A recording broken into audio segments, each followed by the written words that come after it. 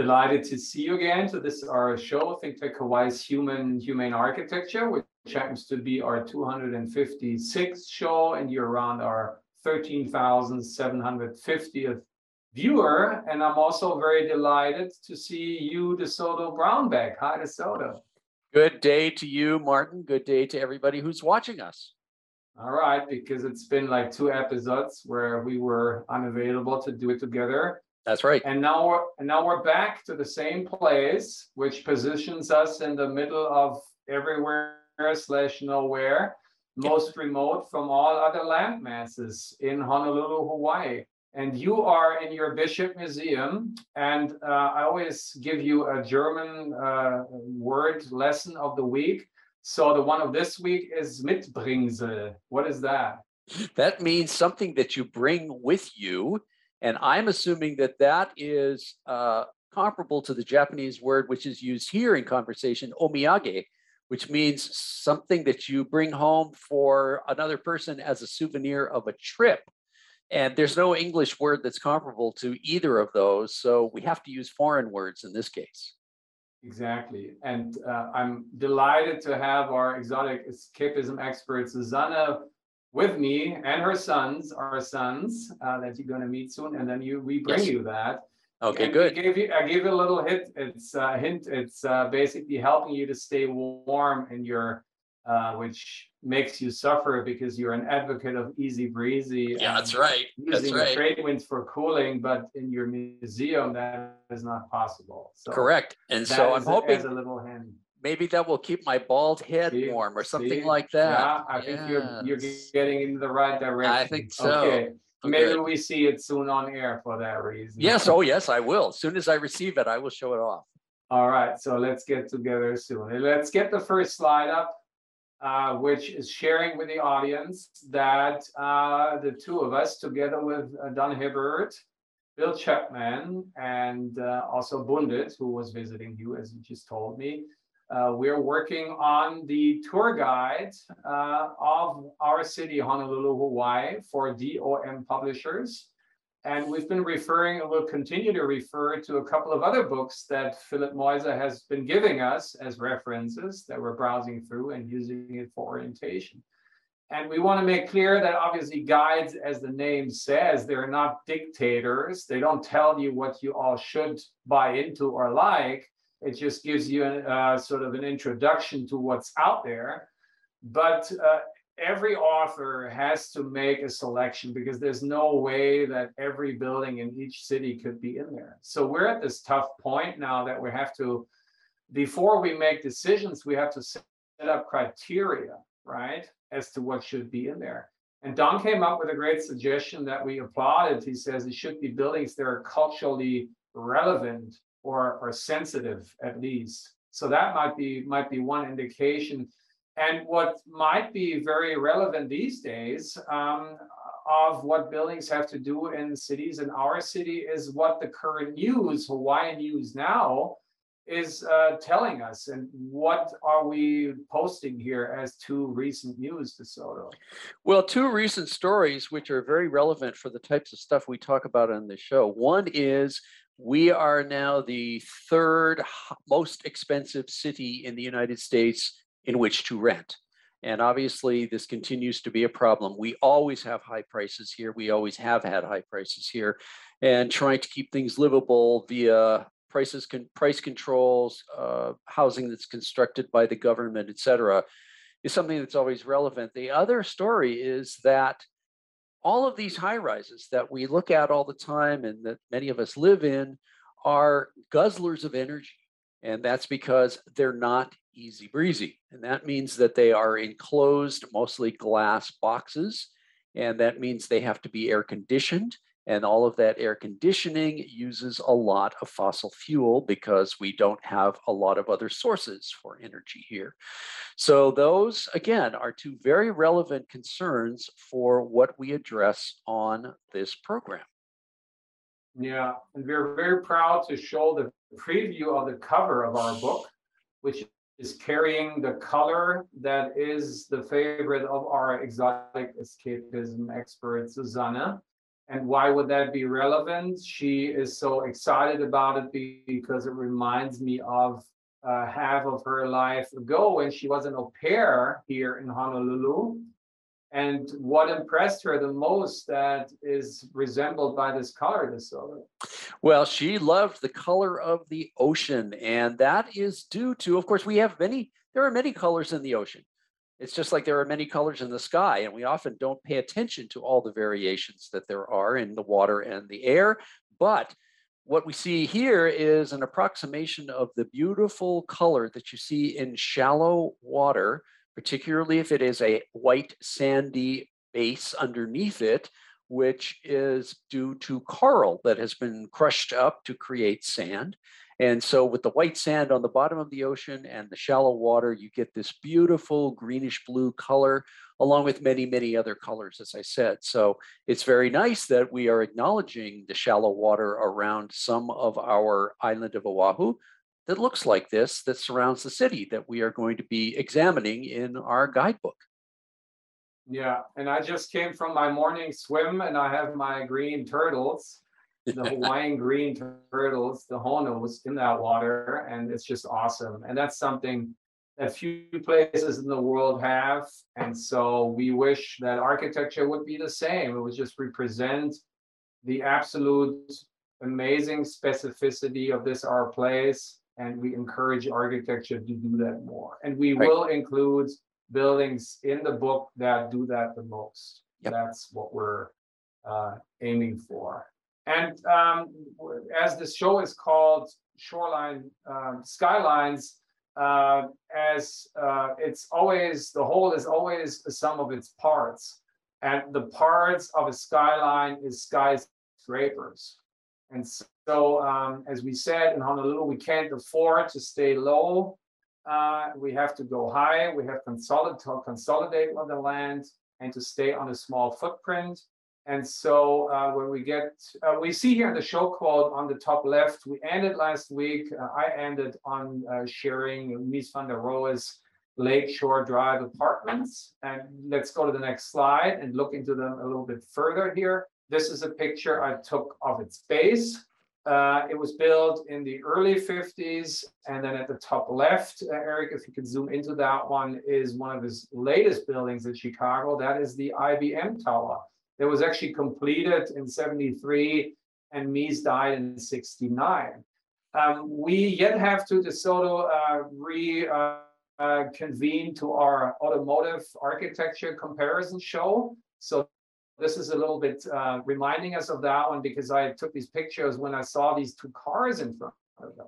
And while America is the inventor of that building type of tall buildings, of high rises, it is also the inventor, maybe not the inventor, because there has been, Gottfried Daimler and others who have invented cars as well. But America has sort of pop culturalized the car more than any other country and nation in the world. And here is a fairly recent Cadillac limousine sedan parked in front of Lakeshore Drive Apartments. And there's a Lincoln SUV parked in front of it. And they're all black. And it reminds me of my childhood dreams of Straßenkreuzers and my black Lincoln town car that we've been talking about quite a bit, and John F. Kennedy's town car before that Continental here on Kalakaua Avenue. So America is obviously trying to still live up to that and seems to know what it was best at. But the cars don't look exactly the same anymore. They have transformed according to, mostly we're afraid to say not performance, but customer taste. And in that case, the taste seems to be more sort of soft-edged or curved at its corners. And so has architecture. And that gets us to the next slide. And I think if we are categorizing architecture again, high-rises are really a symbol, some call it a phallus symbol of power, of money, and that's dominated by the male. And it's certainly probably fair to say that Mies is a pretty good representative of that because he was a macho. He was a womanizer, he was all of that, and his buildings were very strong and powerful, yet rectilinear and boxy. which ironically, although things have changed in our place here is totally different, is still many buildings, if not to say most, as we pointed out in the last, I counted them 25 shows, are doing kind of that same thing. But there was someone that we show quote at the bottom right, Eric, if you can zoom into that, who was the rebel kid against Mies, and he was one of his students, and that was Bertrand Goldberg. And what is his most famous building that we feature here, show quoting DeSoto? Well, this is a real landmark of Chicago, and it's called Marina City, and it is two rounded towers, and we have some rounded buildings here in Honolulu as well from a similar time period. This was designed in 1959 and finally finished in 1963. And as you have pointed out, these were referred to as corn cobs, which is very appropriate because they do in fact look like corn cobs, and corn is one of the major agricultural crops of the Midwest, so that's appropriate as well. These buildings we were discussing before the show were not luxury buildings. They were not high-end buildings. They were meant to be more for middle-class people, people who didn't necessarily have a lot of money. They were also intended for working people, and their situation is such that you can walk to, presumably you could live there, you could walk to your workplace, you could walk to purchase your food, you could walk to areas to eat food as well as get entertainment. So this was situated for people not necessarily to have to use their cars, even though we do have to point out that there's a substantial amount of parking building on the lower floor of each one of these. And because they're around each one of these, the apartments in there are pie-shaped slice of pie, either being a fruit pie or a pizza pie. So that does make them distinctive. And it also makes them rounded so that they are, rather than being rectilinear, sharp-edged boxes, they are rounded instead. And the round forms are something that we have seen beginning to come back via the work of one particular female architect as opposed to male architect. That's interesting. A very point of the analogy or the nickname of corn cup and its appropriation, because we're talking Jeannie Gang is the female architect we continue to talk about, and to the left is her Aqua Tower that we now will next talk about. And she has built the Ko'ula in Kaka'ako for Howard Hughes, and just recently, and we spent many shows and thinking and reflecting on that one. And interesting it is that, again, Bertrand Goldberg was a child of the 60s, so that was, even though he was rebelling against the sharp edge and the boxiness of his master, he was still a modernist. And modernism wasn't different than postmodernism, reducing something to the image of something, like the corn cup, like its aesthetics, but also the performative aspect of a plant. And this building is lanai all the way around. So each small studio has a lanai. And then obviously, rightly, in all fairness, depending on the orientation, I would prefer the southern orientation, because then that lanai, as I know very well from my Waikiki Grand lanai here, which, because unfortunately of the combustion engine noise pollution of cars, lawnmowers, this morning is Kapiolani Park, big tractor lawn mowing guy day, so I can't be outside, but otherwise I'm outside all the time because the lanai above me, thanks to Ernest Hara, the architect, shades me sufficiently, not so much on the west, on the east, where the sun is very low. To the north, I could be okay here, because it always keeps me cool because the sun is never there. But in Chicago, that would be bad because I'm missing out on solar gain, because the sun can also keep me from getting, frozen in the wintertime. So a south unit, I really prefer in Marina City. But in any case, all of them I would prefer.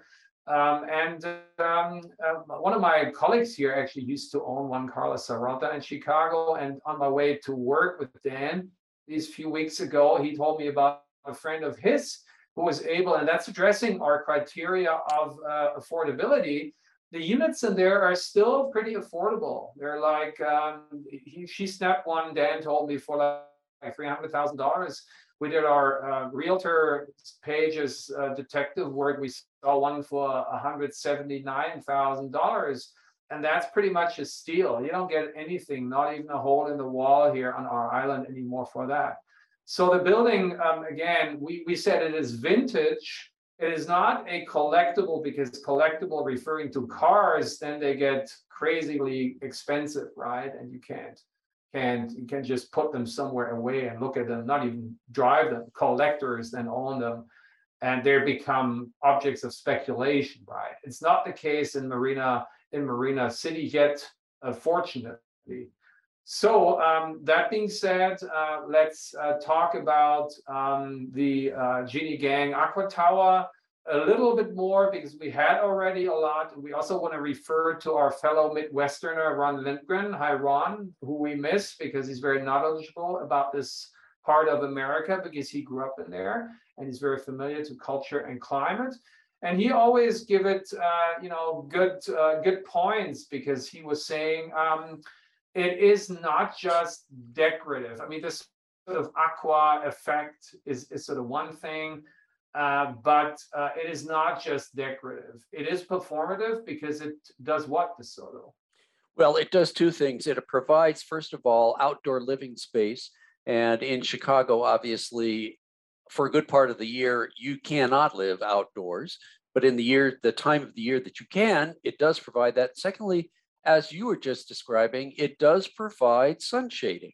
So depending on where the sun is and what the orientation of the building is, you will get sun shading. Now, we were just talking about affordability, and I, before the show, asked you, and we don't know, neither of us knows, are the prices for the different units in this Aqua Tower different based on the footage or the size of the lanais? Because as you can see, every one of them is different on every floor, because it's a rounded flowing surface, really, that's been sort of added to a plain rectilinear box.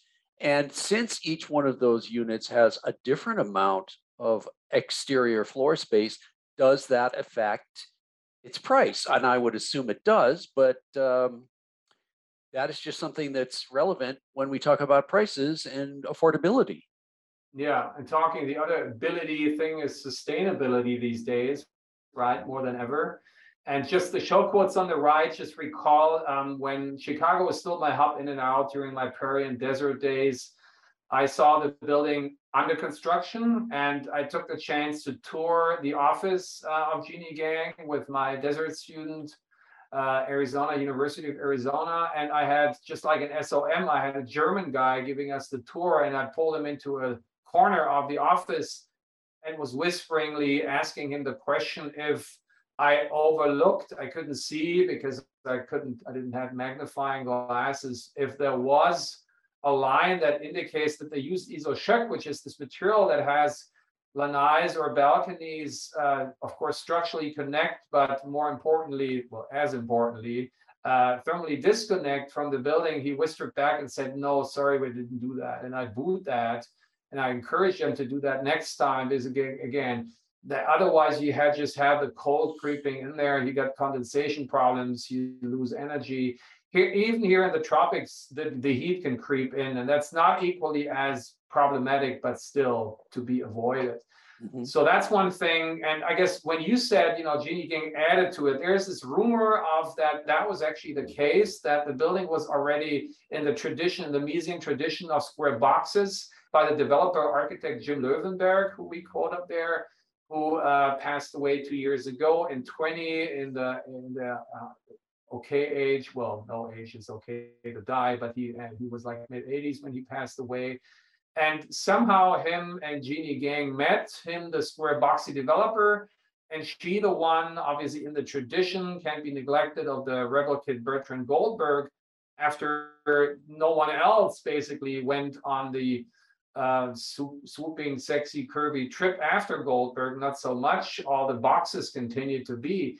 Genie in 2009 basically kicked in and teamed up with Jim Löwenberg in doing the Aqua Tower that became, very, very famous at that time. And Jeannie, again, there is this discrimination of the female in the workforce and society in general, and architecture in specific, and it's dominated by guys. And when, you know, Mies was a very stereotypical macho representative of that, Jeannie is greatly sort of rebelling against that and making herself a name and a reputation. And someone who paved her way, we see on the next page, and that is Nathalie de Blois, who was a partner with the firm Skidmore, Owings Merrill that we continue to talk about, because that is a firm famously located in Chicago and headquartering there, and then having branches all over the place.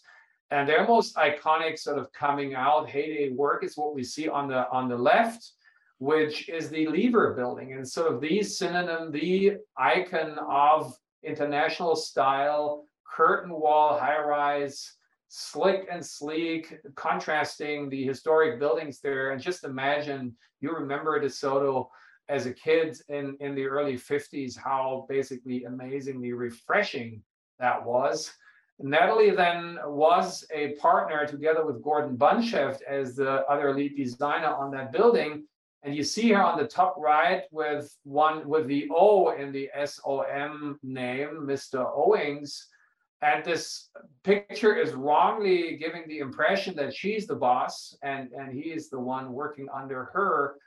But in fact, what made her eventually leave the firm was her frustration that she still did not get the credits she would have deserved to really having been an instrumental designer in the firm. And again, we still have that discrimination. I always, if I'm lucky, I have half of my emerging generation in my classes being female, and then they get less and less. And by the time, you know, there are professionals, then there are only a few of them. And we really, really need to change that. And so here, Nathalie's most notable, if not her main building, was the one at the bottom right. That is the Equitable Building. And that is close to a building that we're going to visit later in the show. And that plaza in front of that has been significantly altered. And she, after that, basically quit from the office because she was frustrated about discrimination. She went into coaching. She taught at the University of Austin, Texas, to then return to Chicago towards the end of her life and live there until the end of her life. And we quote there above Mr. Owings' head and next to her that she was a founding member of the Chicago Woman in Architecture movement and organization. And that's great. So that way she had paved the way for female emancipation in the discipline and profession of architecture, and paved the way, amongst others, for Jeannie Gang, who, when we get to the next slide, are looking at her most recent project. And let's talk about that more. So in the last 4 minutes, however, we can just scratch the surface, but let's do that. Well, you pointed out that there is a strange architectural word you hadn't heard before, nor have I, frustum. And that refers to a pyramid that the top has been cut off of. And this particular building uses repeated versions of that, which actually in this case just look like bulging curves. But the really notable part of this is towards the top, there are 2 empty floors. And that is something that was put there to reduce the wind resistance blowing against this building. And because this is a skinny building, this is something that's trendy right now in architecture, the amount of flexibility, the amount of resilience, and the amount of resistance to the wind all required that this be done. So this is a unique thing that you don't see very frequently. Other buildings have done it, but it's very uncommon. Yeah. And it's something that's really notable in addition to the outward shape too. Yeah, and we should dive more into that next week when we have more time for that. And let's just look at this, the angle we took the picture of here. There are trash dump trucks here at the bottom left, as you can see, as the Cervec, that big monster, infrastructural monster of a city. But in this sort of overview panoramic of the buildings, almost not noticeable, just the very thin line of it to the very right is that Mies van der Rohe building, built around at the same time of the IBM building, which he then didn't witness its completion because he had passed away. That's the building where that architectural center is in there that we recommended we should also have in Honolulu.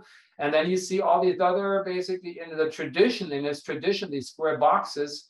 And we see Aqua Tower sticking out in the second half to the right, there in the back. And then we have what we just started to talk about, which was formerly called the Wanda Vista Tower, and which is with Bae-Ki L Architects together. And that comes from the same background. The L, I think, stands for Mr. Löwenberg, and that's a firm that he sort of initiated together with another partner. And so it all ties back to, I guess, the perfect marriage and meeting point between Jeannie Gang and Jim Löwenberg in this area of development, and then gave her the chance to design this building, which again, ending on that note of freeing the female architects from discrimination and putting them there where they belong. With this new building, Jeannie has rightly so earned herself the reputation to have designed the tallest building in the world designed by a woman. And that's certainly something notable and to be celebrated. Again, how us guys are trying to compete with that in Chicago and in the world. We have been talking about basically Adrian Smith with his tallest building in the world, that I had just sent us this hilarious article from this one guy who said this should have never been built because it's pretty, insane and pathetic in its concept to wanting to be a desert flower, but not perform anywhere close as what a flower does. And that's our main criticism. Whenever architects, even Jeannie, we encourage her to do even better than she already does, tries pretty good to put performance, also environmental performance, in the foreground of architectural gestalt and not the postmodern image of it. With that, we're at a point to make a cut and learn more about that crazy thing about a blow-through floor and how that makes us jealous for us. And until then, please stay inclusively easy breezily inclusive. Bye-bye. See you later.